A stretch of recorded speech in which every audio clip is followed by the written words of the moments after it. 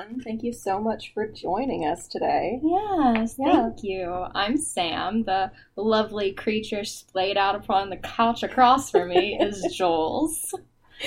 And this is What's in Your Hometown? Yes. Where we talk about the shit going on in your backyard. And by that, I mean, like, the murder that your neighbor definitely committed. Or the urban legends that are particular to your hometown, or, you know, the fact that your house is definitely haunted and Satan resides there. That's the stuff we want to hear, and that's the stuff we want to talk about.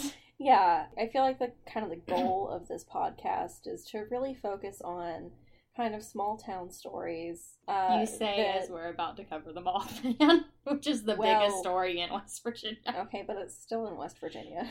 Which, by the way, we are from West by God, Virginia, so we are hometown girls. Yes, absolutely. Because there's no place in West Virginia that's not a hometown. Charleston's our biggest city, and it's still a hometown.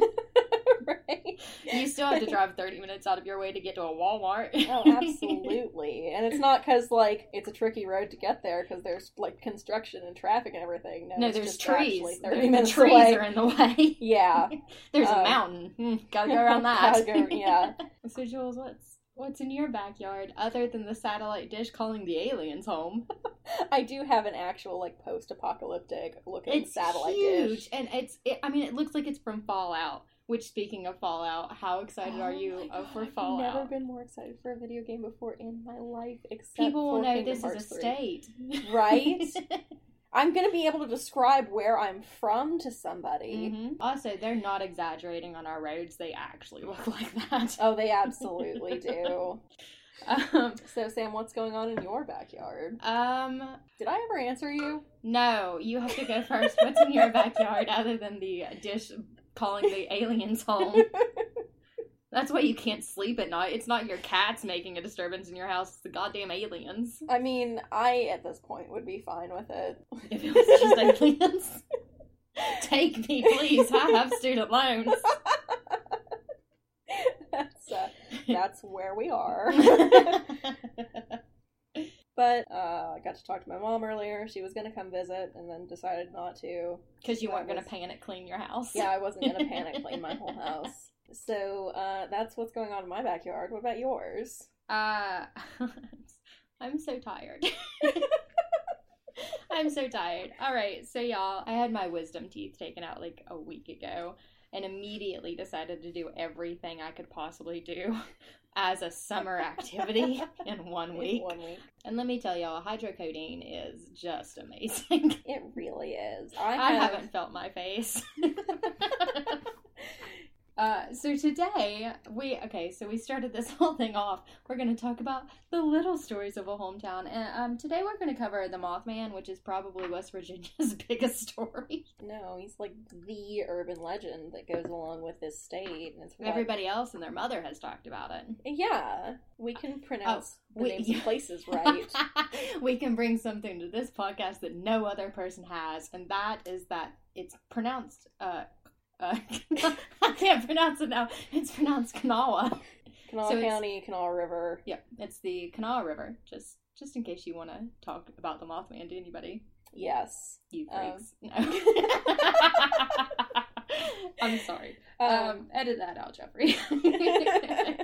Yeah, one of the things that you learn pretty quickly about West Virginia is that we have a pretty thick regional accent here. You're okay. The more excited I become and the more drunk I become, the worse my accent gets. So at some point, it's just going to be listening to vowels without consonants. No. We're very proud of our home state, like all of West Virginians, but we also know what's wrong with it. Right?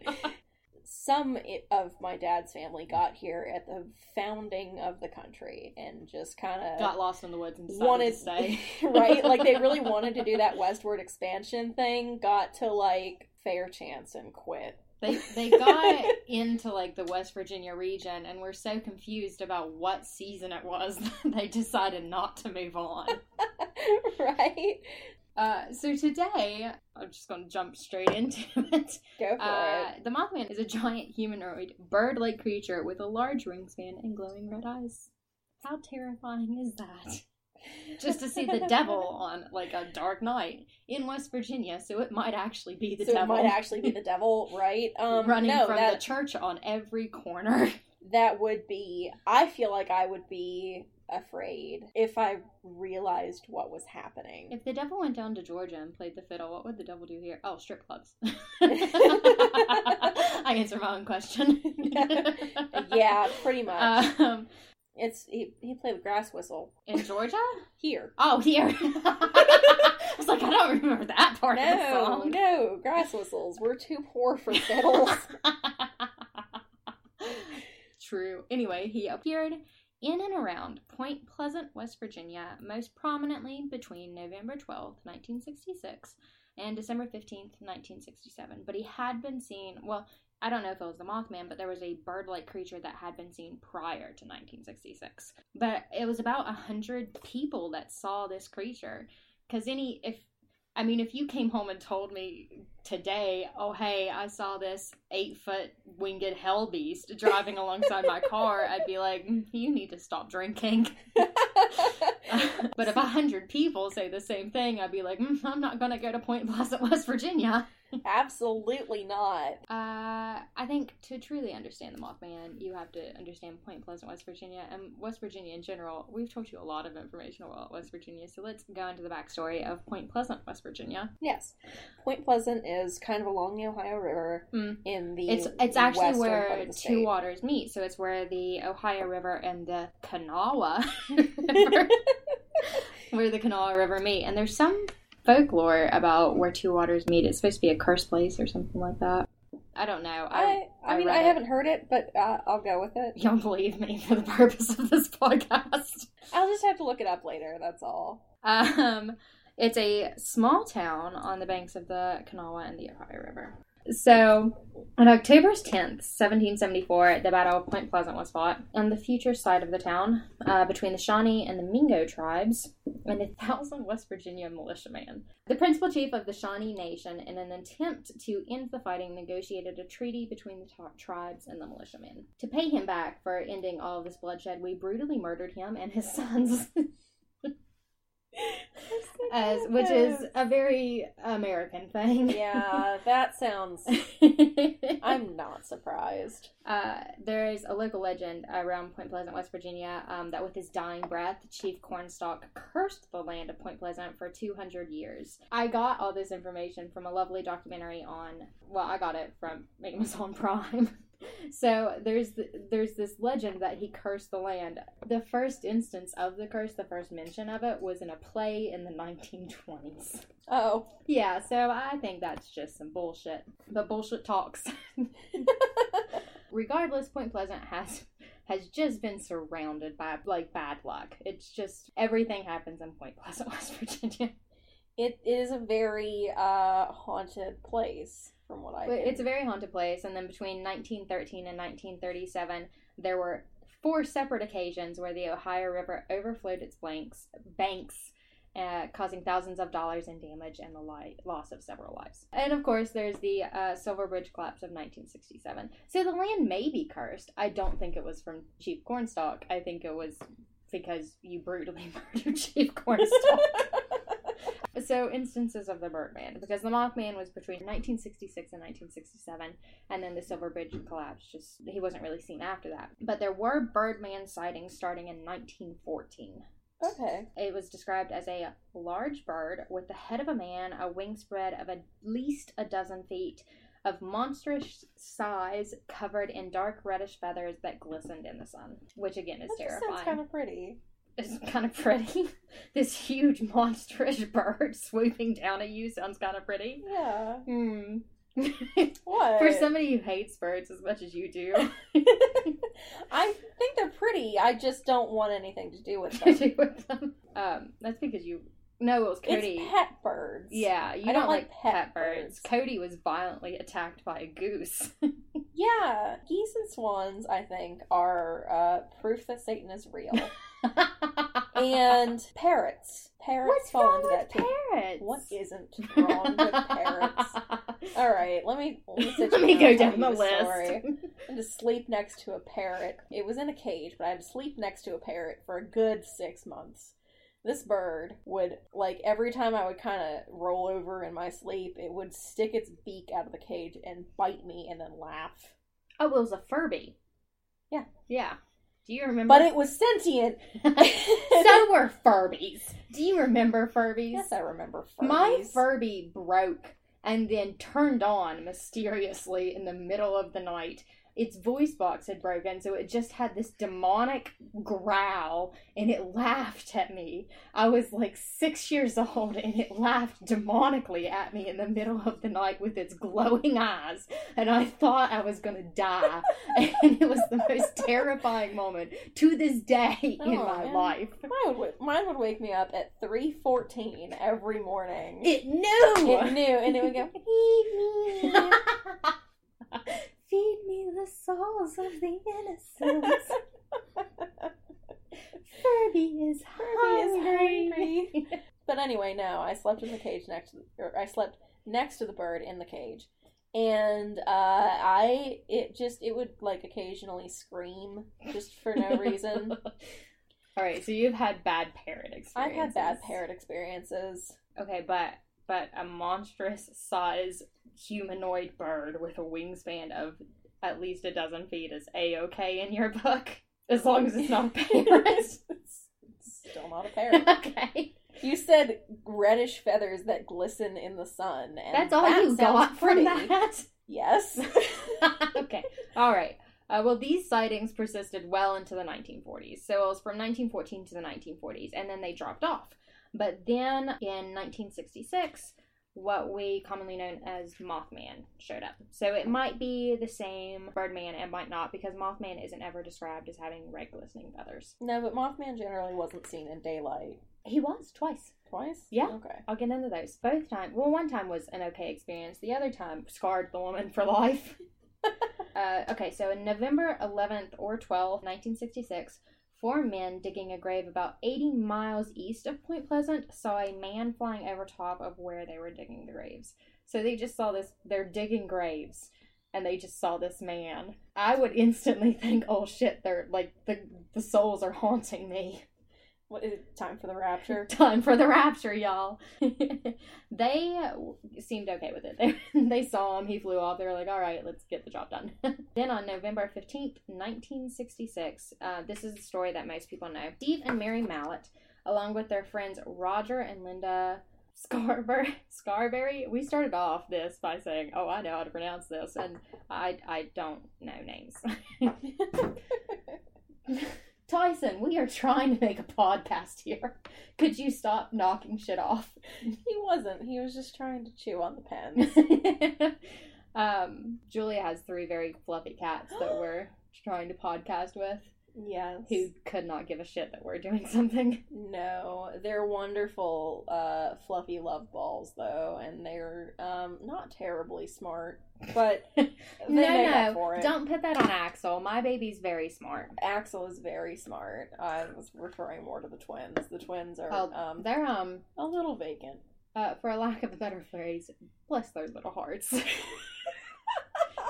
Also, heads up to all of you who have never met a Southern woman in your life. If she says, bless your little heart, that is not a nice thing to say. She is not blessing your heart. She is calling you a stupid dumbass. In the nicest way possible. It's how Southern women have avoided saying fuck for generations. Bless your stupid little heart. Listen, if they say bless your stupid little heart, you've done fucked up. There is no mercy for you. Oh, no. Because after that comes the torrent. Mm-hmm. Okay, so November 15th, 1966, Steve and Mary Mallett, along with their friends Roger and Linda Scarberry, I think. Scarberry. We're riding around the TNT area just outside of Point Pleasant, West Virginia. They went north past the old power plant in the area when they saw a man in the road. Which, West Virginia, while we make fun of it, it is your neighbor will absolutely 100% help you. So if they saw a man on the road, they're getting ready to slow down to help him find somewhere. That's a good thing about West Virginia, is it's very hometown, so people will always help you. So they saw a man in the road. They described the man as being easily 7 feet tall and like gray in color. It had wings pressed against its back. It then unfolded its wings and ran towards the North Power Plant. The Mallets and the Scarberries, thoroughly freaked out, took off towards Point Pleasant, as you should if you just see a man like shoot straight up into the sky. Oh yeah, no, that's a turn tail and run situation. Yeah, that is an appropriate response. They realized, however, that the creature was chasing them. The Mallets reported that they got up to about 100 miles per hour on some old-ass wet back roads in West Virginia. So you know it was curvy as it could possibly be. Mm-hmm. They're going 100 miles per hour, like 2 wheels aren't on the ground, and this creature is keeping up with them. It would fly alongside and around the car. So not only is it keeping up with them, it's doing like aerial tricks. No. It would fly alongside and around the car, but never got out in front of the car. I assumed that it was more than capable of getting out front of the car, and it decided not to. It chased them all the way to the city limits of Point Pleasant, and then it just sort of dropped off. Mm-hmm. Many of the sightings that happened of the Mothman were in this same TNT area. Mm-hmm. So the TNT area started out as a bird sanctuary, funnily enough, before being sold off to a munitions factory that was built and covered around 8,000 acres. That's a large munitions factory. Very large, yeah. And if there's one thing we know about West Virginia factories, there were no health and safety codes at all. OSHA is not here. OSHA is not here, y'all. It was known as the West Virginia Ordnance Works. It was in operation between 1942 and 1945, but was abandoned after World War II. It then became a dumping ground for chemicals and toxic waste before it was given to the state for use as a wildlife reserve. Which, good. I'm glad that it's no longer a dumping ground for toxic chemicals, but I'm not going to trust any of the wildlife that come out of that area ever again. You're going to have that fish from The Simpsons. Oh, with the 8 eyes. Yeah. Yes. It's now the McClintock Wildlife Management Area. But it is known to the locals as the TNT area and now covers about 3,655 acres of former wartime industrial lands. At the time of the sightings, it was a hot spot for teens to drag race and make out. Around this time, so the Mothman wasn't the only creature haunting Point Pleasant, West Virginia. So around this time, at 7 p.m. on November 2nd, 1966, Woodrow Derenberger was heading home in his panel truck after a long, hard day on the road. As he drove up a long hill outside of Parkersburg on Interstate 77, a sudden crash sounded in the back of his truck. He looked to find a sewing machine had fallen over on top of a stereo. Then a car swept up behind him and passed him, but another vehicle was following the car that passed him. He says that the second car drew alongside him, cut him off from in front, and slowed down, so it cut him off. Oh, that ass. Oh my God. Don't you hate that shit? Angry. If you're going to pass me, do not slow down once you get in front of me. Derenberger gaped in amazement because the car was shaped like an old-fashioned kerosene lamp chimney, flaring at both ends, narrowing down to a small neck, and then enlarging in a great bulge in the center. So, I guess, the glass part of a kerosene lamp. He says that it was charcoal gray.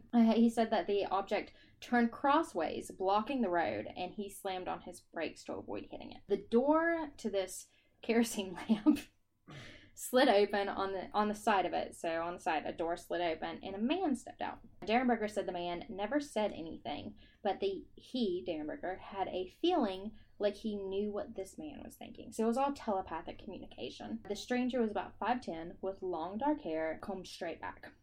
His skin was heavily tanned, which is a theme in all of the aliens found in and around the Point Pleasant area. Okay. They're all heavily tanned. He was wearing a dark top coat and underneath it some kind of garment made of a glistening greenish material that looked almost metallic in appearance. So he was trying to fit in with the dark top coat and just forgot to take the spacesuit off. Okay. I don't know, the way that you've described this dude, he sounds like just some very gaudy Italian man. Like... The mafia came for Darren Berger in a kerosene lamp car. The man told him almost telepathically to not be afraid. Bullshit. You just came out of a kerosene lamp. I'm pissing myself right now. That he meant no harm. He said that he came from a country much less powerful than Darren Berger's. Again, I'm calling bullshit. I don't know. This is America in the 60s? Yeah. America's pretty powerful in the 60s. America's pretty powerful now. We just don't know about it because it's all kept secret. I've been reading entirely too much about aliens and the government involvement. I hadn't noticed.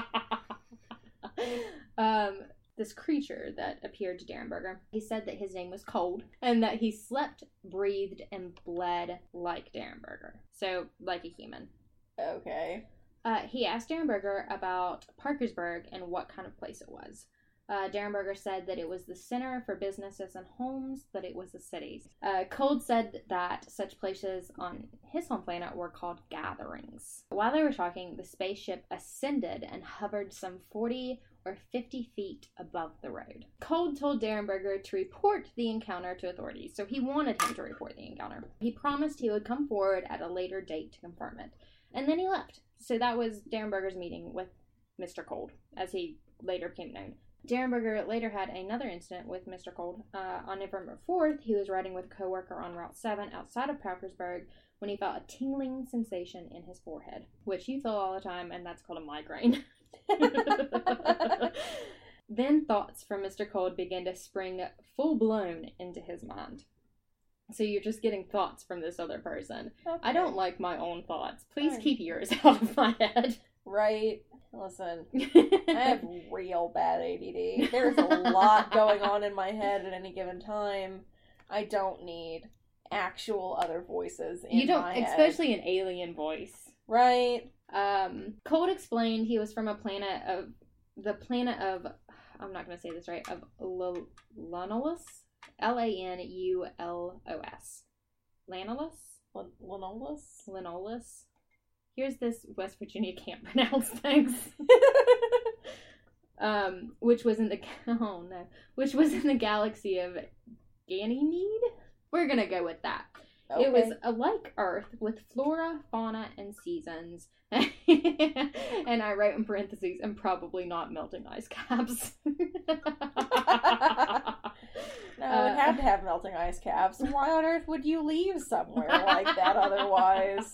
Come on now. That's true. He had married a lady, Mr. Cold had married a lady named Kimmy, and they had had 2 sons. People in Lanulus lived about 125 to 175 Earth years. There was no war, poverty, hunger, or misery. He actually described it as naturally. There was no war, but naturally. We are on Earth. This is not natural to us. No. Don't act all high and mighty if you're going to contact me. Get out of my head. I don't need you to talk down to me. I do that to myself. Thank you, sir. Okay, so going back to additional Mothman sightings after, because that was around the time of the first Mothman sighting. So, additional Mothman sightings. After the Mallet sighting hit newspapers in November of 1966, Point Pleasant and the TNT area had an influx of people armed with rifles and guns. Well, that's par for the course. That is very West Virginian. Yeah. Denny Blamey, the director of the Mason County Convention and Visitors Bureau at the time, stated in the Mothman of Point Pleasant documentary directed by Seth Breedlove, he said, and I quote, "There was only 2 questions they wanted to know. Number 1, are we allowed to shoot it? Number 2, is there more than one, and can we shoot 2? Yeah, that sounds right. Yeah, that sounds about right. They, of course, all these people, because, I mean, it was just people with guns prowling the TNT area, because that's safe. They never saw the Mothman, and eventually they were rounded up by the National Guard because they posed a threat, and they were just sent home. So the second big sighting, was reported by Marcella Bennett and Raymond Ramsley and Kathy Ramsley. It's Wamsley. Wamsley? Wamsley. Okay. I've heard conflicting stories about Marcella Bennett's story. This actually came from her. This is her telling her story in this documentary, so I just took her words. According to Marcella, her brother, and her sister-in-law went to the TNT area to visit her sister. They had visited for about an hour before they decided to go home, or she was already at the house, and in this account they had gotten there and were visiting. Her brother kept telling her to look up into the sky, and she had sort of like waved him off and kept walking. There were lights in the sky that he was seeing, and he kept trying to tell her, hey, look into the sky, this is amazing. And she was like, no, I want to go home, get in the damn car. Which, fair, after I've visited family for a while, I'm like, I've had enough. Please, oh, absolutely. Please, let's leave. She waved him off and kept walking. At the time, she was holding her 3-year-old daughter. She said it wasn't until she had reached for the door handle of the car that she saw the figure. She said, quote, I started at his feet, or where his feet should be. I saw no feet, but I saw gray. She kept looking up until she saw that it had wings like a bird and stood with its neck stuck down, so like stuck into its chest. That's when she turned and tried to run, but she fell face down. The poor child. She was holding her this poor baby? child. Yeah. Well, I mean, if you're in a panic and you're turning really quick to run. Oh, well, yeah, no, it's not like I don't understand how you could have fallen, but yeah. like, oh, the baby. That poor baby. Her brother, at this point, was yelling at her to get up, hurry, come into the house. He was waving her towards the house. He had already gone to the house. He was not going to go save his sister. Great protective instincts. He is the best brother. That is a family thing. If my brother, I love my brother dearly. I love all of my siblings dearly. If there is a giant winged beast standing beside them, I am not going back for them. I will wave at them to come towards me, but that is their problem at that point. I'm also a horrible human being. I was gonna say, I would at least, like, if you were within grabbing distance, I would grab you and run. I would try and grab one, but he wasn't within grabbing distance because he had, like, stopped at the porch to look up the lights, and she continued on to the car. So her brother was yelling at her, so she got up and she ran into the house. She had just gotten into the house and closed the door when the Mothman, hit the door. So she had, it had pursued her. She had ran into the house, and it's like a scene from a horror movie. Yeah. They had just closed the door, and then it hit the door. Oh, I don't like that. No, I don't like that. It hung around for a while before it took off straight into the air and disappeared. No. Marcella states it was, quote, nothing from this earth. I know that the creature, whatever it was, didn't live here. She was positive about that. Because the Men in Black sort of started targeting people who reported Mothman's sightings, she was later almost run off the road by a large man wearing a bushy wig in a Ford Galaxy. So it's just this large alien man in like a clown wig. So it tried to run her off the road, and then it just sort of raced around her and disappeared when it couldn't run her off the road. By the way, her daughter was in her car during all of this. That poor kid has gone through too much. I feel like it might just be after the kid. Like, I don't really care that much about the mom. So she went around the bend that the car had just gone around and saw it parked crossways across the road to try and stop her. Mm-hmm. And she reacted as one should react. She jammed her foot on the gas pedal and sped towards it. And when, because get out of my way, I'm not stopping for you, I will run you over. When the driver saw that she wasn't going to stop, he was still in the car. So when the driver saw that she wasn't going to stop, he quickly pulled off to the side of the road, and she sped on by and got into the city limits, and it was fine. Okay. Yeah. So that's a good, I mean, you look at me like that's a horrible idea. I think that's a good idea. Don't stop. Okay. I want to go back to the part where you said as a normal person should react. Because I feel like I missed something important. What do you mean? I just mean... Okay, this car almost runs you off the road, and then it speeds around you, and you come around the bend that it just sped around, and it's parked crossways in the road to try and stop you. Yeah, you don't use your car with your 3-year-old daughter in it as a goddamn battering ram. What else did she have? The reverse gear. Okay, fair. That is fair. I will give you that. Alright, the next sighting, although it wasn't technically a sighting, it could have just been aliens, but it's attributed to the Mothman. It was on November 14th, 1966. This one's sad. The dog dies. Oh no. Yeah, spoiler alert. Newell Partridge had a huge German Shepherd dog that dashed into the darkness and just vanished. He says that around 10:30 at night, he had been watching TV and suddenly his TV blanked out. He said, quote, "A real fine herringbone pattern appeared on the tube, and at the same time, the set started a loud whining noise, winding up to a high pitch, peaking and breaking off as if you were on a musical scale and you went as high as you could and came back down and repeated it. It sounded like a generator winding up. It reminded me of a hand-filled generator that one might use for a portable radio transmission in an emergency." So that came over his television. Mm-hmm. Right. Bandit, his large German Shepherd, about the same time was on his porch and began wailing. So Partridge picked up a flashlight and went outside to investigate. He said, quote, "The dog was sitting on the end of the porch, howling down toward the hay barn in the bottom of his land. Shined the light in that direction and picked up 2 red circles, or eyes, which looked like bicycle reflectors. Still, there was something about those eyes that is difficult to explain. When I was a kid, I night hunted all the time and certainly know what animal eyes look like." He says, "These are much larger for one thing. It's a good length of a football field to the hay barn." Like, so from his house to the hay barn where he saw these eyes, it's about the length of a football field, around 150 yards. He said still those eyes showed up huge for that distance. Yeah, that's not great. That's not okay.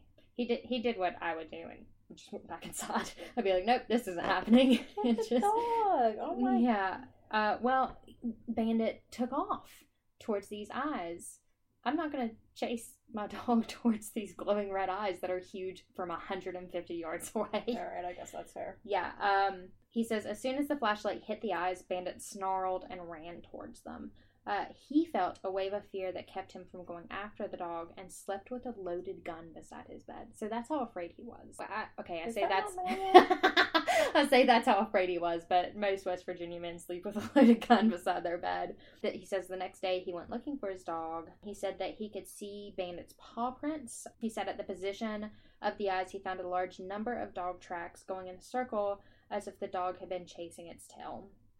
He couldn't see the tracks go off anywhere, though he did see a series of fresh tracks, which apparently led from the porch to the spot where he ran in circles. So he followed these tracks, his dog tracks, from his porch to where it ran in circles, and the dog just vanished in thin air.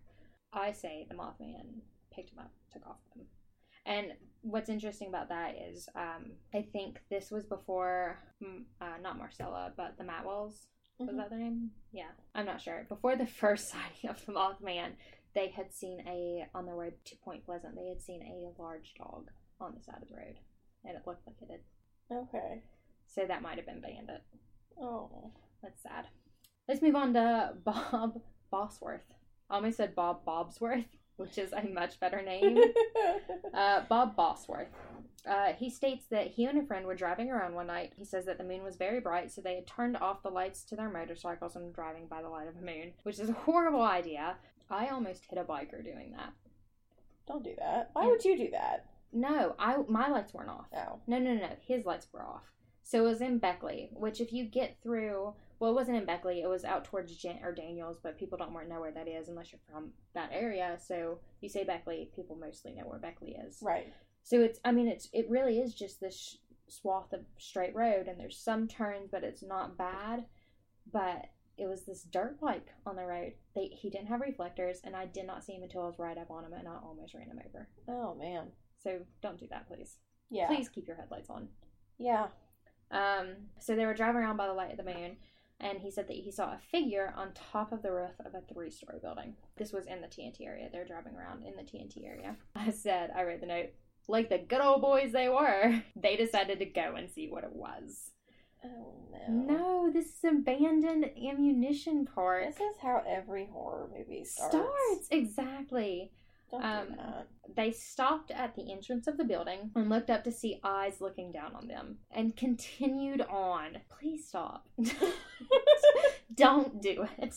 If it's watching you enter the building, it's definitely gonna murder you. They still decided to go up. When they reached the third floor, he said they could make out the outline in the dark, but it was because it was in the shadows of the building, so they couldn't really see it. It very slowly walked towards them, but stayed on the dark side of the floor. Again, leave. Get out. This is how wrong turns started, and you need to get out. Like, you just, for one thing, maybe don't, I mean, I know that this is going to piss off a couple people. Maybe don't wander around abandoned buildings in the middle of the night. In the middle of the night. You know what's fun? Go during the day when you can see what's happening. Yeah, that's very fun. But don't do it at night, please. Safety first.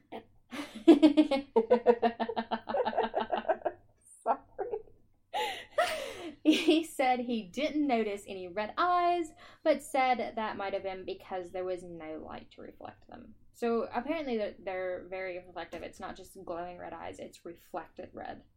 Okay. He actually said it looks sort of like a large robin. That's What? terrifying. That is horror movies from the 60s, is the attack of the large robin. No. It's not blob. It didn't have a long neck, just a large head on its shoulders. He said then it slowly turned towards the catwalks of the building. He didn't see it take off, but he heard what sounded like wings, and it was gone. Shortly after 1:30 on November 18th, 1966, two volunteer firefighters, Paul Yoger and Benjamin Enoix, Enoix, and Benjamin, said they saw a large white shadow fly across their car, but when they went to look, they couldn't find a trace of it. Mm-hmm. The next report came from Faye Dewitt Laporte. Do you know what? Oh, no, that's a name. That's a place in West Virginia. No. I wrote these notes, you all. Oh, this is my favorite story. Is it your favorite? Yeah, this is the one I told you. The pure essence of West Virginia boiled down into a story. This is the pure essence of West Virginia boiled down into one single man. All right. This is all, if you take anything away from this, this is all you need to know about West Virginia right here. Okay, so the next report came from Faye Dewitt Laporte. She said her brother and his twin brother and her sister, so her brothers and her sister, had been going up to the TNT area to see if they could find the Mothman, but wasn't having any luck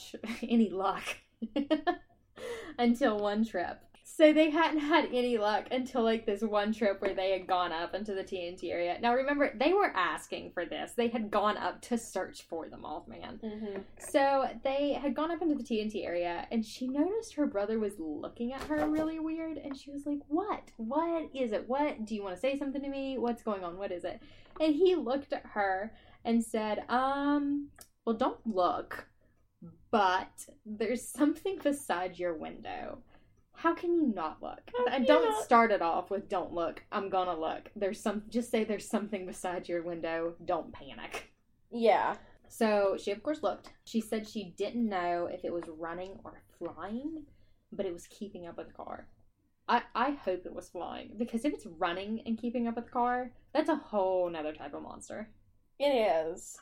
So her brother took what I call an old shit turn and what some people call a kiss your ass turn. It's just they're probably going really fast and you go like just plink and take a turn. Yeah. I call them the old shit turn because you have the old shit handles in your car to hold on to. Yeah. So we took an old shit turn, but it followed them. Like it was, the Mothman was just like, oh, we're going this way now. Okay. And like just followed them. I really hope that that's the tone and cadence of the Mothman's voice. So they took one more old shit turn and thought that they had lost it. So they stopped. At which point, the Mothman landed on the hood of their car and squatted down to look at them. Oh. I would piss myself. Yeah. That would be it. I would start freaking out. heart attacks would happen. At that point, that's when you really start to consider moving across the country. Across the country. I don't think I want to be here anymore. This was a bad decision. Can we just go home? I know that we came out here specifically to look for this, but... God, that would be awful. It would be awful. After looking at them for a bit, it jumped off the car and ran to the nearest building. And this is my favorite part. Her brother got out of the car and started throwing rocks at it. Why would you do that?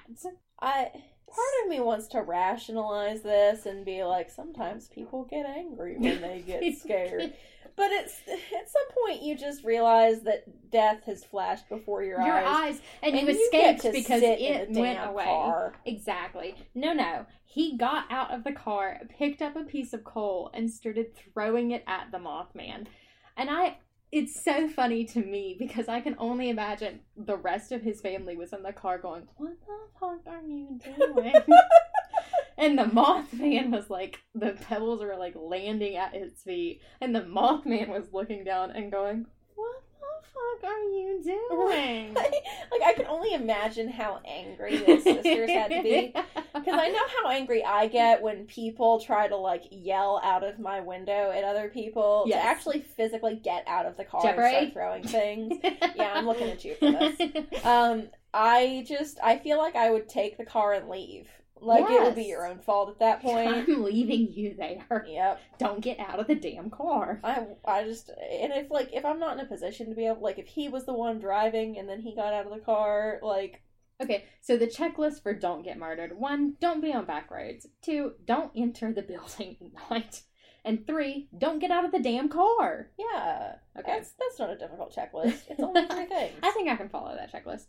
So he started throwing rocks at it. And it was okay for a little bit. And then the rock hit the Mothman and it pissed him off.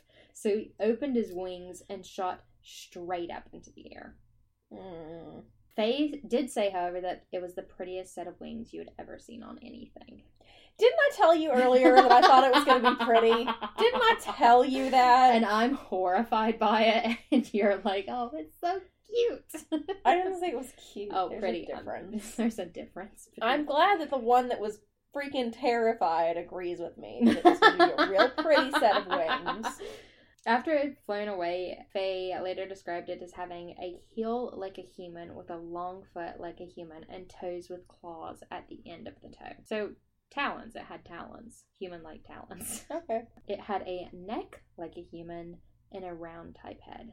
It had a nose like a human and 2 holes in the nose that it breathed out of. Because she was one of the few people that got, like, a close-up view of this. Mm-hmm. She said it was big and had red eyes, but that they didn't glow.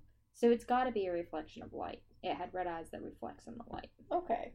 So during this time, while the Mothman was prowling Point Pleasant, as John Keel says, the strange ones began to arrive in West Virginia.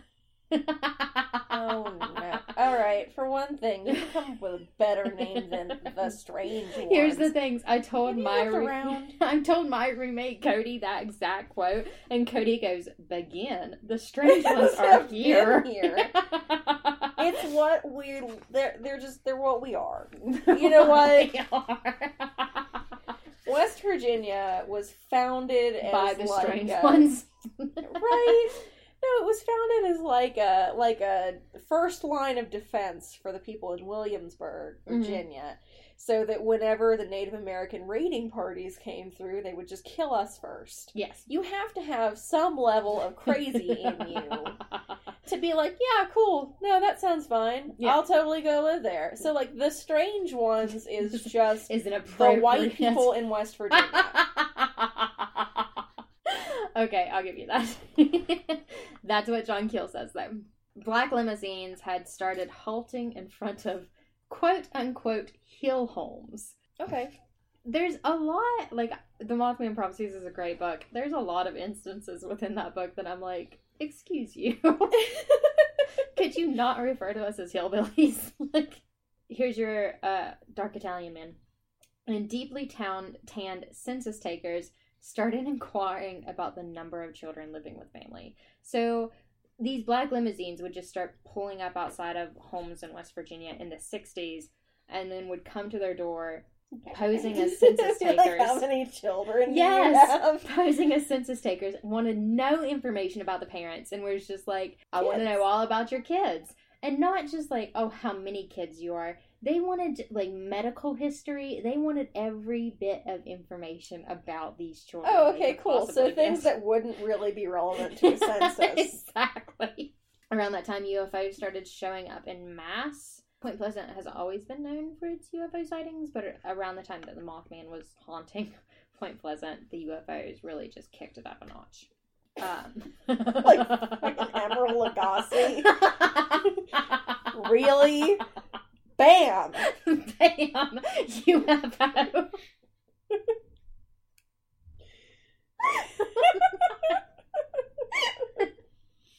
Oh no, yo, I broke her. I'm sorry. I'm gonna have to find where I am now. Damn you. Okay.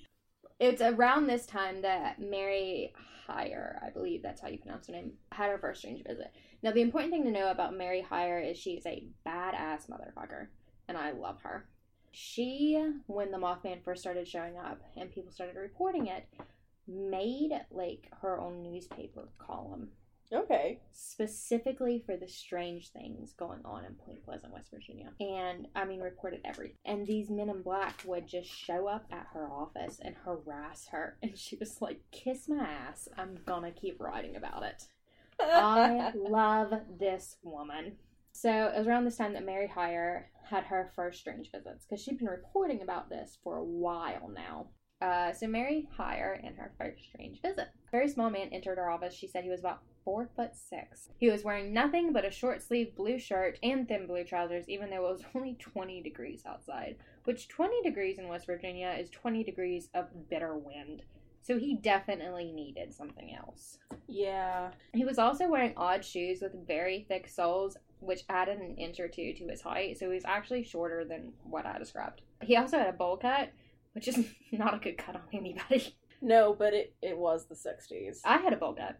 My father... Why? My father refused to let my mother cut my hair, which I don't know if you've hung around the little girls when you were little. Maybe not now. Don't just hang around little girls. I don't think you'll have to worry about that. Okay. But... My sister, she had this long blonde hair when she was a baby, and it was disgusting because they play all day and shit gets in it, food gets in it. It's disgusting hair, and my mom was tired of it, so she got fed up with it one day, put a bowl on top of my head and cut around it and just sent me off to school. Anyway, he had a bowl cut, and he spoke in a low and halting voice. So he asked Hyre for directions to Welch, West Virginia. She says his eyes remained fixed on her in an unflinching, hypnotic way the whole time. And he kept getting closer and closer and closer to her. He told her this long-winded story about how his truck had broke down and he had hitchhiked all the way here. But during all this, he kept getting closer to her until, that is, he noticed a ballpoint pen on her desk and examined it with amazement, like he hadn't ever seen a pen before. When she said he could have it, he cackled loudly and ran out of her office. As a college student, I understand how wonderful free things is. Frisbees? I have so many Frisbees. Do I ever use a Frisbee? No. But I was so fucking happy to get a Frisbee because I didn't have to pay for it. See, I went to party school, so I have so many beer koozies. That's true, WVU. Don't care. I love free shit. But I've never cackled loudly and ran away with something I got for free. I can't say I have either. Maybe I just haven't gotten anything good enough yet. This ballpoint pen was the shit, then. This is the best ballpoint pen you've ever written with. Wasn't this like roughly about the same time when NASA invested all that money in trying to make a pen that could write in space? And Russia was just like, just send a pencil. So he cackled loudly and ran out of her office with her pen. But okay. I guess she gave it to him. She later saw the same little man on the street, and when he recognized her, he bolted down the street and dove into a large black car, which sped off. So he was committed to not giving that pen back. After that, there were various other sightings of the Mothman. Because that's just when basically the Men in Black started pestering Mary Hyre. Okay. On November 20th, Howard Miller of Nicholas County said he saw a large bird with red half-moon eyes that was about 4 feet tall. A couple driving near Ferry Branch, about 55 miles south of Point Pleasant, saw a large bird-like creature. And Brenda Jones of Point Wick, which was an hour away from Point Pleasant, she saw a large bird dart off on foot into the woods behind her farm. So everyone and their mother is seeing this Mothman. On November 21st, Richard West in Charleston calls police at 10:15 a.m. to report a sighting. He describes it as a Batman, 6 foot tall, with a wingspan of 8 feet, sitting on the roof of a neighbor's home. It had red eyes. He said when asked that the creature flew straight up like a helicopter with no noise. So, I just don't like how it flies. I don't like how it just shoots up, because things that go up come down. And I don't want to be in the way when it comes down. Also, not in Point Pleasant anymore. Now it's in Charleston. Okay. Oh my god. It's our government. That's what this is. Oh no. This is the beginning of our Supreme Court justice. Oh. He finally took human form and sat on the Supreme Court. Good lord, y'all. Alright. A little bit of what you're talking about is the West Virginia Supreme Court has just gone through an absolute debacle. They bought a $35,000 couch. $32,000 couch. 32. Oh, that's much better. It wasn't better, but it bumped it up to $35,000 with like throw pillows and everything. It has its own Twitter account. It does. Look it up. It's so great. It's very good. At least one other Supreme Court justice has stepped down in the wake of this controversy, because truthfully, all 5 of them are in some pretty deep shit right now. Spending a whole bunch of the state's money. Yeah, just on things for themselves. Mm-hmm. And the Chief Justice, the one that we were talking about, literally wrote the book about political corruption in the West Virginia court systems, and he ran and was elected on a platform of not doing that. Not doing that. That's because he was the Mothman and was just learning about things from Point Pleasant, West Virginia. Headcanon accepted. Okay, thank you. November 25th, Thomas Urey reported a sighting. Now, he was one of the few to see the Mothman during the day, because usually people saw him at night, him or her. I'm not going to sex the Mothman. It can be whatever it feels like. Okay. Yeah. Maybe don't call it it if you're trying to be respectful. Okay. I'm sorry. Oh, no, I dug myself in a hole. The alien. Can I just say the alien? Sure. Okay, the alien lived its best life. You do you, boo. Thomas Urey was one of the only people to see the alien during the day. He said he saw a giant bird circling his car while he was driving beside the Ohio River just outside of Point Pleasant. So we're back in Point Pleasant. When he first saw the Mothman, he thought it was a helicopter, but he couldn't hear any noise. However, when the Mothman rose over the trees, it started circling this guy's car about 500 feet in the air. With each circle, however, it would get lower and lower, and the last pass it came about 75 feet over his car. So it's a vortex of terror. Yes. He said he felt afraid at first, but then got the feeling that it was just as curious about him as he was about it. I think this is the only encounter with a Mothman where somebody was like, no, it wasn't really threatening. But it was in the broad daylight, so maybe that had something to do with it. Maybe. It eventually went back towards the river. He guessed that it had about a 10-foot wingspan. The next person to see the Mothman was Lawrence Gray in late November. He was 19 at the time. He said sometime in the night he woke up and noticed what he called the devil standing at the foot of his bed. So now the Mothman's not like outside, it's in your house. Oh, that's a problem. That's a big problem. Does it have thumbs? It has human-like feet, so maybe. Okay, well, now that it's figured out doorknobs. But he said it felt like the devil to him, which West Virginia, we're in the Bible Belt, so. The northern tip of the Bible Belt, but, like, it's still very deep. In the Bible Belt. Here. Yeah. He says the figure is about 6 feet tall, gray in form with red eyes. He said that it had this evil presence and that he froze up immediately. He started praying and said it began disappearing once he did. So this one, it didn't take straight up and fly off. That he started seems praying. like sleep paralysis. Yeah, and it just disappeared. Okay. So, that seems a lot like sleep paralysis. However, the next sighting was in St. Albans, near Charleston, on November 26th. Ruth Foster, a housewife, saw the Mothman in her front yard. She described the creature as being 6 feet tall with red eyes. She was one of the very few witnesses who claimed to see the face of the creature. So there was the twin brother that threw the rock at the Mothman. His sister had seen the face of the creature, and Ruth Foster had seen the face of the creature. She said, quote, "It was standing on the lawn beside the porch. It was tall with big red eyes that popped out of its face. My husband is 6'1", and this bird looked about the same height or a little shorter, maybe. It had a funny little face," which is the best way to describe anything. It had a funny little face. I didn't see any beak. All I saw were those big red poppy eyes. The next day, Sheila Kane, her neighbor, and Sheila Kane and her sister saw a 7-foot tall figure with big red eyes in Foster's yard. So apparently the Mothman really liked being described as having a funny little face and decided to stick around. Alright. Soon after this sighting, the second full day, daylight sighting. So there was the first one where it circled the car, and then this one.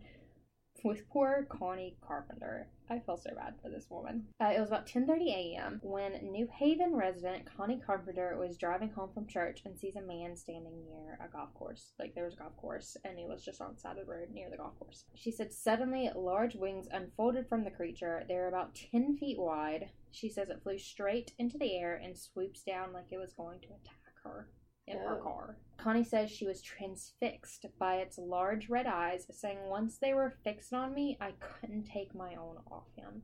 So sort of like the hypnotizing eyes of the little man in Mary Hyer's office. This poor woman. After her Mothman sighting, she started hearing loud beeping sounds outside her bedroom window. Then on February 22nd, 1967, someone tried to abduct her. This is the Men in Black part. Because they, like I said, they would just sort of go around to people who had seen this Mothman. Anyone, basically, who reported an alien sighting, the Men in Black would just slip them threatening notes, like, shut your mouth or we're going to come for you.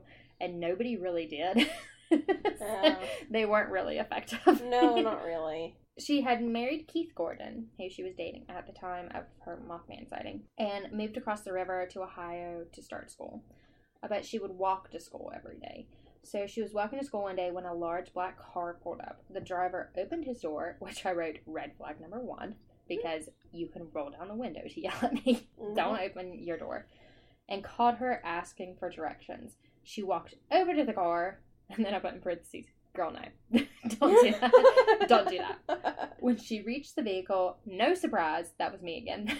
The driver lunged, grabbed her arm, and ordered her to get in with them. So she must have been terrified. I just feel like this is why, the 60s and 70s were the heyday for serial killers. Don't get in the damn car. Yeah. I get that, stranger danger wasn't super effective, but I feel like it was more effective than this. Neither was.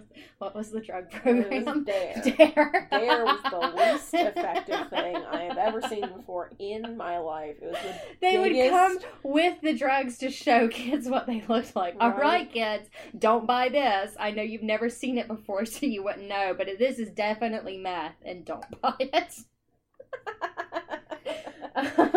Oh god, Dare. So she managed to break free from him and ran back to her house and locked herself in, which, good.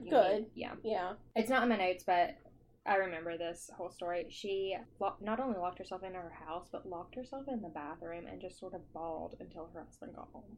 I feel so bad for her. I would too. Oh my god, some creepy ass freaking guy just tried to grab me outside of my house. Can you imagine the fear? Oh god. Yeah, I can. I don't like it. Yeah, I don't like it. She said the next day, she didn't go to school the next day. She took a couple days off school, as you should. You were almost abducted. Fine. The next day, there was a knock on the door.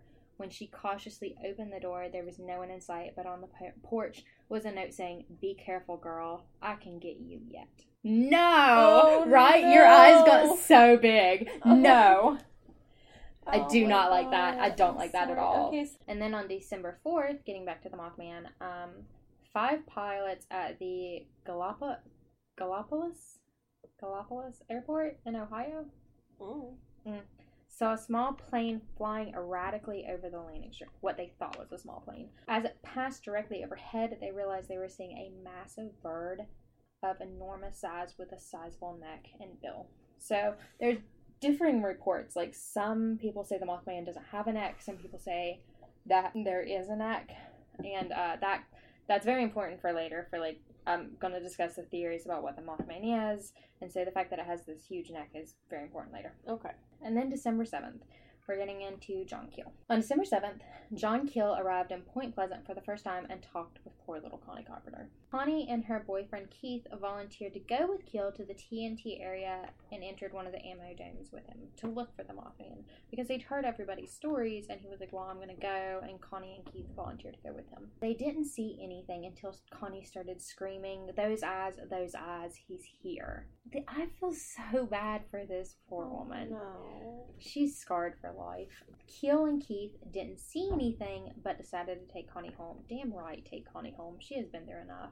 Afterwards, Keel drove back to the area to check it out. But on the way there, he says he passed a certain point on one of the isolated roads when he was suddenly engulfed in fear. He stepped on the gas, and after a few yards, the fear vanished as quickly as it came. So he turned around and drove back through the fear.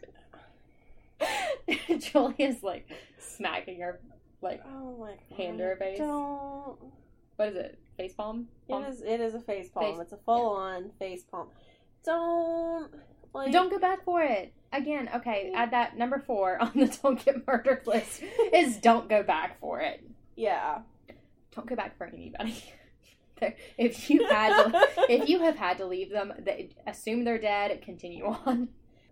So he turned around and went back, and a wave of unspeakable fear swept over him again. He later explained it as being beams of ultrasonic waves, nothing to be afraid of. So they were just ultrasonic waves. He knows more than I do. I'm sorry. I just don't know how I would, identify an ultrasonic wave in the wild. With your ultrasonic wave gun. Duh, Julia. Okay. Sorry, I forgot. He returned the next day to look for power transmission lines, but found nothing. So he was looking for anything that would give off these ultrasonic waves. I don't know what an ultrasonic wave is, but anything that would give them off. Didn't find anything, so he just drove through a zone of fear.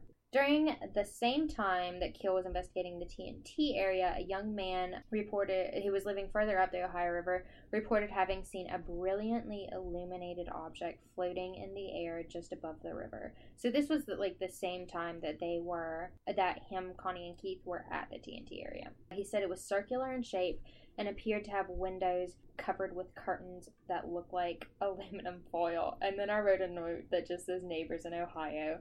Or not Ohio. I did say Ohio, but I meant Hawaii. Neighbors in Hawaii. Because where we live, we have these neighbors who their whole house just has tinfoil over the windows. And it is the creepiest thing I've ever seen. They have 6 children with tinfoiled windows. Oh, that's not. I don't like it. All right. About 2 hours later, Mr. and Mrs. I don't think I wrote this right. Charlotte Hearn of Chester, Ohio, saw something similar to the floating lights. Their home was directly opposite the TNT area on the Ohio side of the river. Mr. Hearn was walking his dog. The dog survived this time. Oh, good. Mr. Hearn was walking his dog when he noticed red lights on the opposite riverbank. He realized that he could see figures moving in the red lights. He called his wife to watch. Then they woke up their neighbors. It's 2 a.m.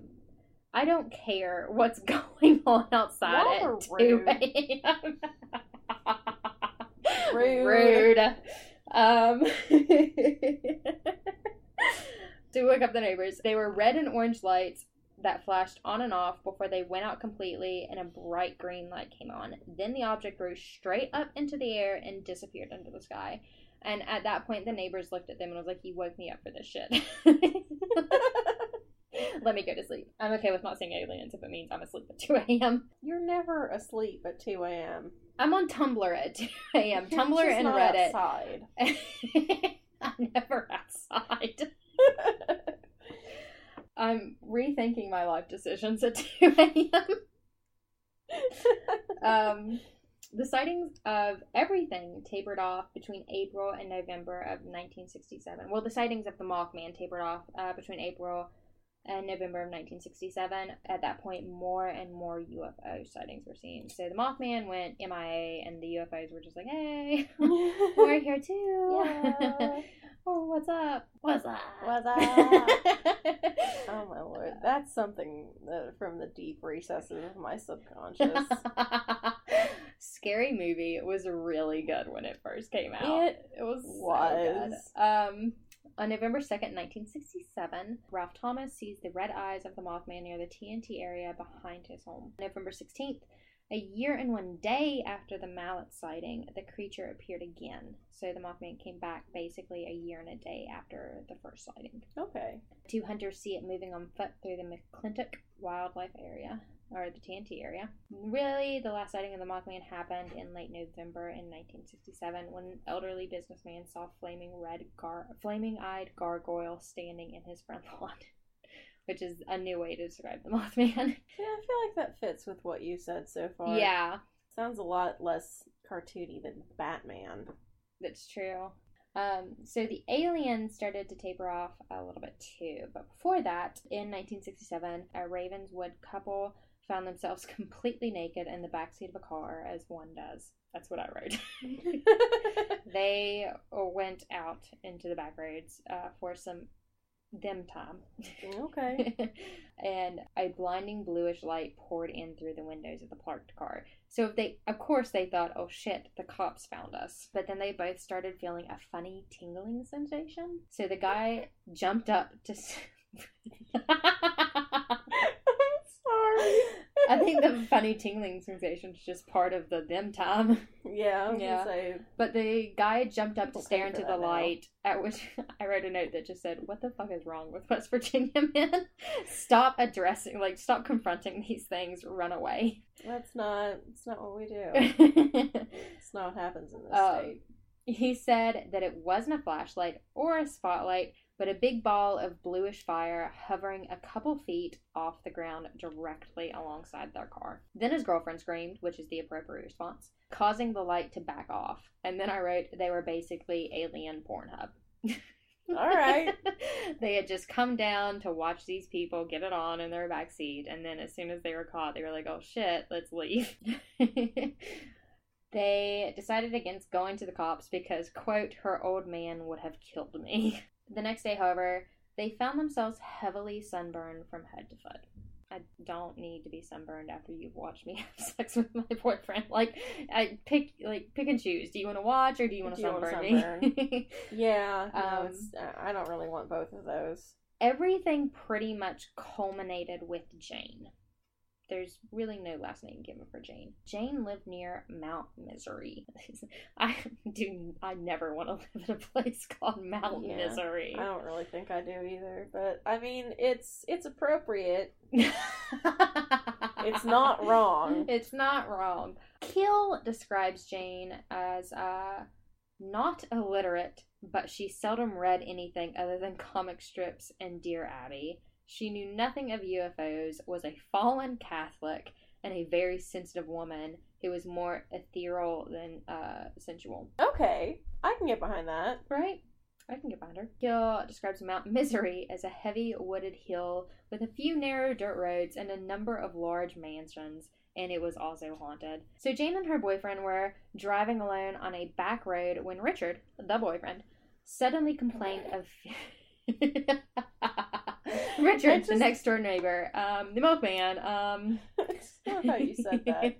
The boyfriend. The boyfriend. Suddenly complained of feeling unwell, so he stopped the car and a moment later slumped over the wheel unconscious.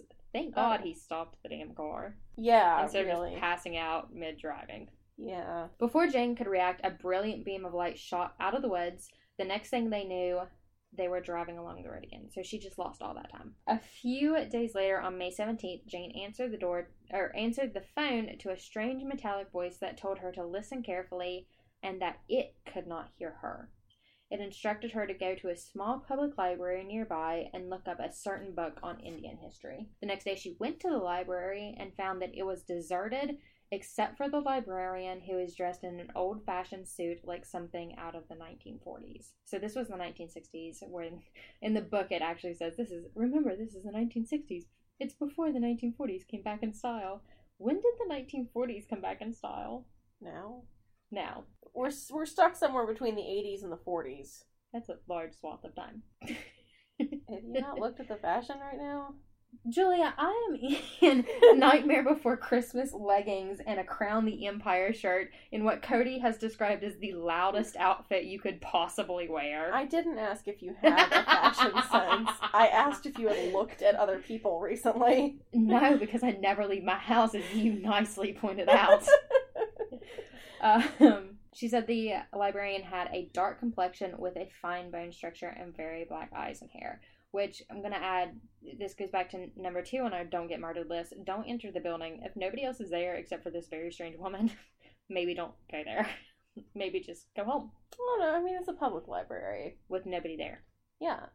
No one there. It's a public library. You could get murdered in a public library, Julia. I'm not saying that you can't. I'm saying that if you're looking for crowded places to go, maybe not a public library. Well, that's true. When Jane entered the library, this woman instantly produced the book she was looking for from behind her desk. So the woman posed as a librarian. I say posed because she later on just becomes known as the assistant to this alien that's contacting Jane. Jane described her speech and movements as if she were dead. Okay, so she's a librarian. So she's a librarian, exactly. Jane says as she began to read the page she was instructed to, the print became smaller and smaller and then larger and larger and then changed into a different message altogether. It said, quote, "Good morning, friend. You have been selected for many reasons. One is that you are advanced in autosuggestion." She's gullible. He's insulting her at this point. "You are a gullible human being, and I've decided to choose you." It goes on to say, "Through this science, we will make contact. I have messages concerning Earth and its people. The time is set. Fear not. I am a friend. If you have to say, hey, I'm a friend, you're not a friend. Remember, I'm a friend."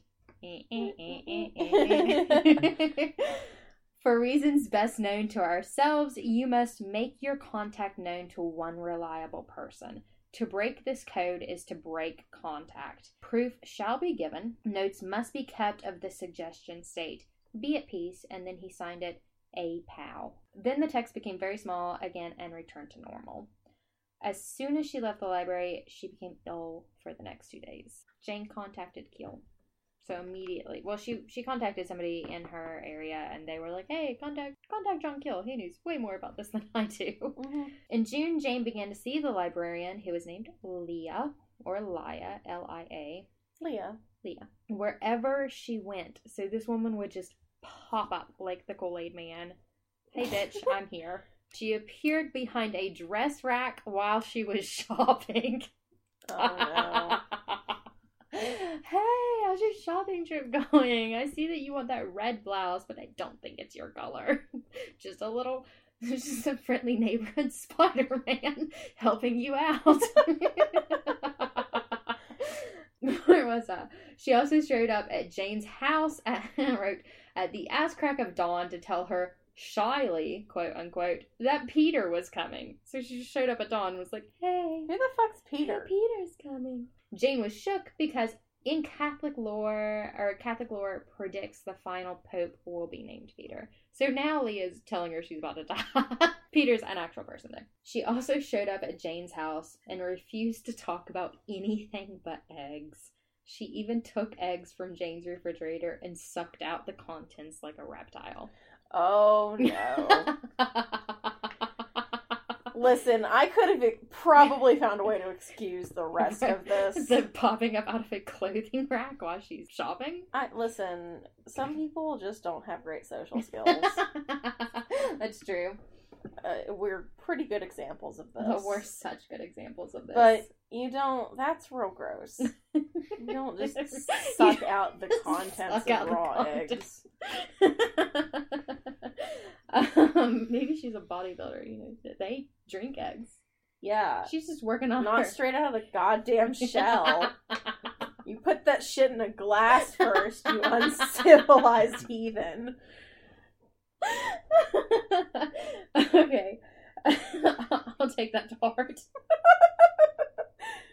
Okay, so after she had told her that Peter was coming, a large Cadillac came down the street and stopped right beside them.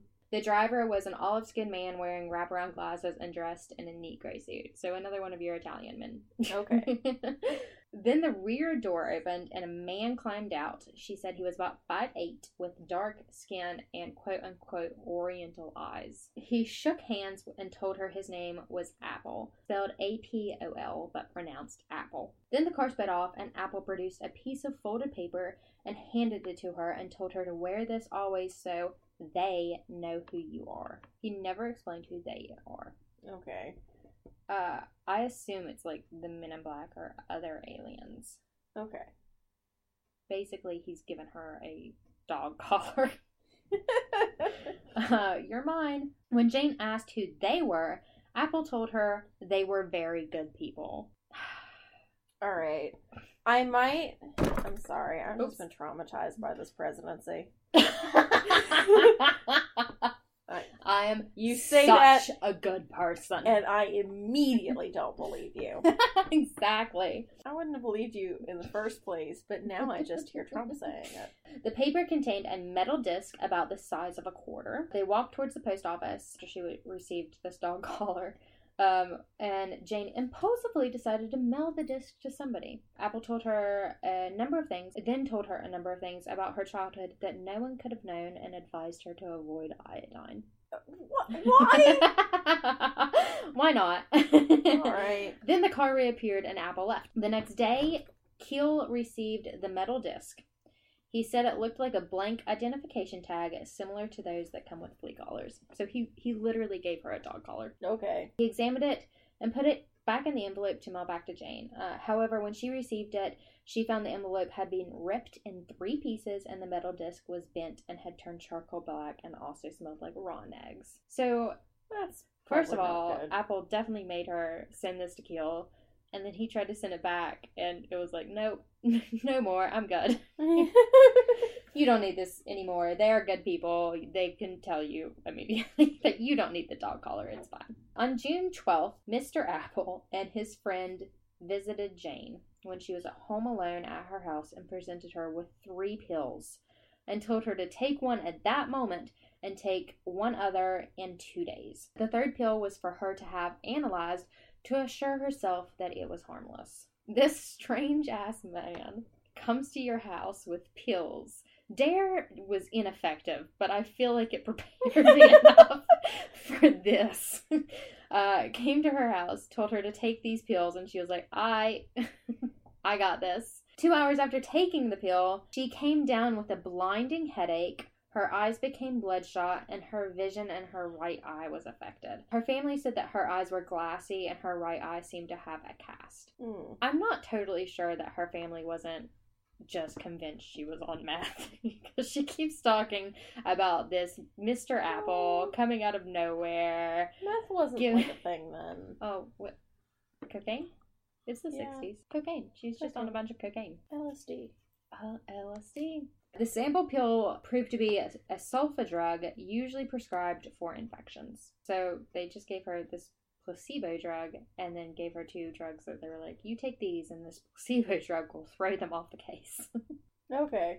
2 days later, she took the 2nd pill. I'm done after the first one. I'm done after my family finds me glassy-eyed in their house. Maybe it was a good trip. Maybe it was a great trip. Aside from that headache thing, but like if you just get headaches. So 2 days later, she took the 2nd pill. Then her phone rang, and a man with a quote-unquote crude Brooklyn accent told her he was Colonel John Dalton.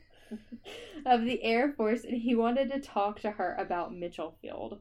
She said she didn't know anything, and he asked if he could interview her at her house, but didn't ask for her address and hung up. The next day around 8, when her parents had left, he and his partner rang her doorbell. Okay, I'm just 15 kinds of freaked out, but, you know, whatever. She said they both seemed normal and polite and were in a black suit. They asked her about what she knew about a local saucer, like flying saucer landing, and the occupants in the area. Jane said she didn't believe in flying saucers, despite being repeatedly contacted by Mr. Apple. Mm-hmm. Then Dawn handed her a form and asked her to fill it out or at least sign it. Which, as what? Don't do that. As law students, we're like, no, you gotta read it first. You can't just sign it. Jane said the form had nothing to do with UFOs, but asked for a lot of her personal history, such as education, medical background, and family history. She didn't. Smart girl. And they left. On June 19th, Mr. Apple gave Jane a message to pass along to Keel, saying that things will become more serious in the Middle East. The Pope will go there soon and will be knifed to death, and then the Antichrist will rise up out of Israel. I really think this is just LSD. I really have a feeling that's just LSD. Apple would go on to make further predictions, which would be given to Keel, or he would make predictions to Keel personally. Some of these predictions are: the Pope would be attacked in a crowd at the airport by a man dressed in a black suit, wielding a black knife. Then there would be 3 days of darkness and worldwide power failure. Martin Luther King would be murdered February 4th. He would be shot in the throat standing on his balcony in Memphis. Red China would be admitted to the United Nations, which actually did happen. Robert Kennedy should stay out of hotels. Man shouldn't walk on the moon. Keel would move to a new apartment. A terrible forthcoming disaster would happen on the Ohio River. But their disaster was that the factories along the Ohio River would blow up. And he once told Jane that certain women were being selected for artificial insemination. They were not. Okay. After the initial prediction, Keel went to Jane's house and hypnotized her. He began asking questions about Apple, but ended up talking to Apple himself through Jane. So he started asking her questions about Apple, and then Apple just took over and started talking to Keel. Oh, that's creepy as hell. I know, right? All right. He really only wanted to talk about Marilyn Monroe and Robert Kennedy, though. Can you imagine you get to talk to an alien and they're like, hey, is Marilyn Monroe sleeping with the Kennedys? Yeah, but you said a whole bunch of other predictions. Could we go back to that? Yeah, but Marilyn Monroe and the Kennedys, though? Okay, but, there was this thing about the Pope, and then there was this other thing about Martin Luther King. Oh, no, don't worry about those. Marilyn Monroe and the Kennedys, though. He also warned that Kennedy was in grave danger. He gave predictions on pending plane crashes, but then returned to the Kennedys and Miss Monroe. So he gave Keel a little bit, but was really just fixated on the Kennedys and Marilyn Monroe. The session then ended when Jane woke herself up, which doesn't happen under hypnosis. Keel says that it is an impossibility. So it's further creepy. I don't believe that, but okay. I said, by the way, the predicted plane crashes happened right on schedule. However, the Pope was not assassinated and there was no blackout until 1970. Okay. When Pope Paul arrived in the Philippines and a man dressed in black came out of the crowd and sprang at the Pope with a long black knife. Okay.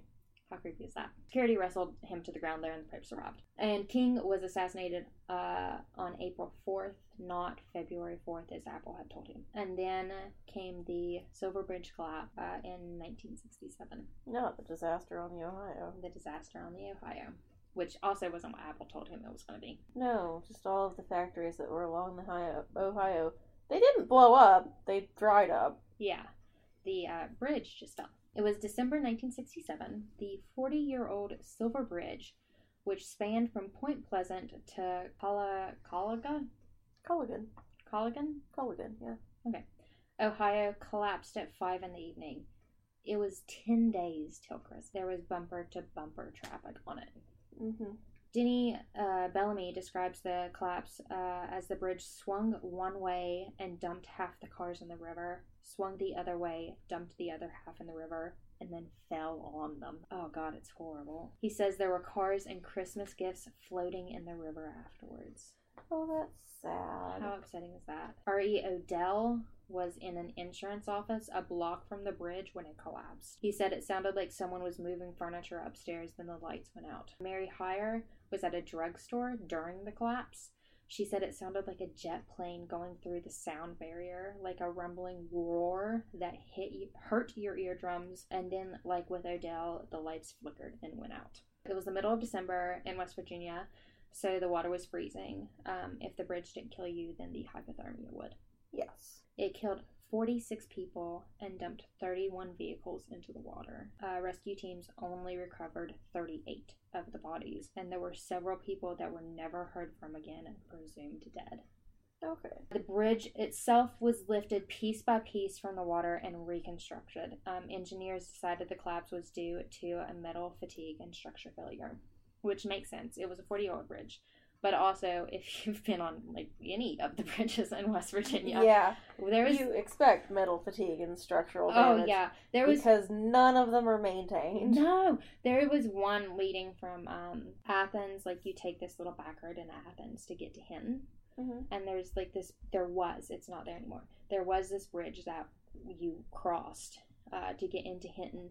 And you would see chunks of it falling into the water. Oh, yeah. It was god-awful. And then they started building a second one, and I don't know who they consulted to build that bridge, but I don't think they actually had the credentials they said, because it, like, rose and went down, but it wasn't an arch. It was just supposed to be straight, but it was, like, tilted and, like, rose up and met the other side at a weird angle, so they had to repave the whole road. Oh, no. It was bad. Yeah, there was one bridge in Morgantown. Morgantown is a fairly major city in West Virginia. Yeah. And it's in a densely populated area of Morgantown with a lot of traffic on Saberton Avenue. Oh, yeah. It is a very nice bridge now, but they had to put a net underneath of it for more than a couple years. There wasn't even a net. Because it would just fall, well, there was a road underneath the bridge, so it would just fall onto other cars. Onto the cars, yeah. Instead of into the river. Like, if it was just the river, yeah, no big deal. But, like, there were people down there. West Virginia has a bad habit of waiting until bridges are at their absolute worst before they decide to fix them. No, we have some pretty bad crumbling infrastructure problems. Yeah. We could really use some kind of solution for that. If anyone But we have a $35,000 couch. Right? Justice Davis needed an $8,000 office chair. Oh my god. Fix our damn bridges. Right. Okay, so during this bridge collapse, 2 miles north of the bridge, Miss Jackie, Lily, and family saw a series of flashing lights moving in and out of the trees. There were 12 in total, which at that point was the most UFO activity they'd had in a while. Okay. It also was only after the tragedy that people started saying the Mothman was on the bridge before it collapsed. After that, the Mothman was just gone. There were no more sightings. There had been sightings here and there, but there really hasn't been a sighting in Point Pleasant after the collapse of the bridge. That's pretty much the end of the Mothman. Like, that's pretty much because he disappeared after that. There are theories, so let's go to the theories. Some of the theories about what the Mothman was he was a government experiment gone awry, which, after reading John Keel's book, I'm totally for. Okay. Also, of course, the toxic waste and everything. So one theory is that the Mothman is a mutated bird from waste dumpings, which would explain the Men in Black if they weren't aliens, if they were government officials they're coming to find their government experiment gone awry. The Mothman is an alien, is of course another theory. He's an alien. Right. The most recognized theory, however, is that he is an angel or omen of death. Okay. Especially after the bridge collapse. Yes. Another theory about what the Mothman was, when all this hysteria was going on, a professor from WVU was just like, it's a crane, y'all. It's just a big crane. And the town collectively went, no, fuck you, it's the Mothman. And that is the Mothman and the Men in Black of Point Pleasant, West Virginia. All right. Thanks y'all so much for listening. So hit us up, listen, and tell us what you think. And also, if you have your own hometown story, please write into what'sinyourhometown@gmail.com. We would love to hear your hometown stories. Absolutely. Love to hear your hometown stories. So just remember, with all the strange stuff that's going on, you gotta wonder, what's in your hometown? Bye! Bye!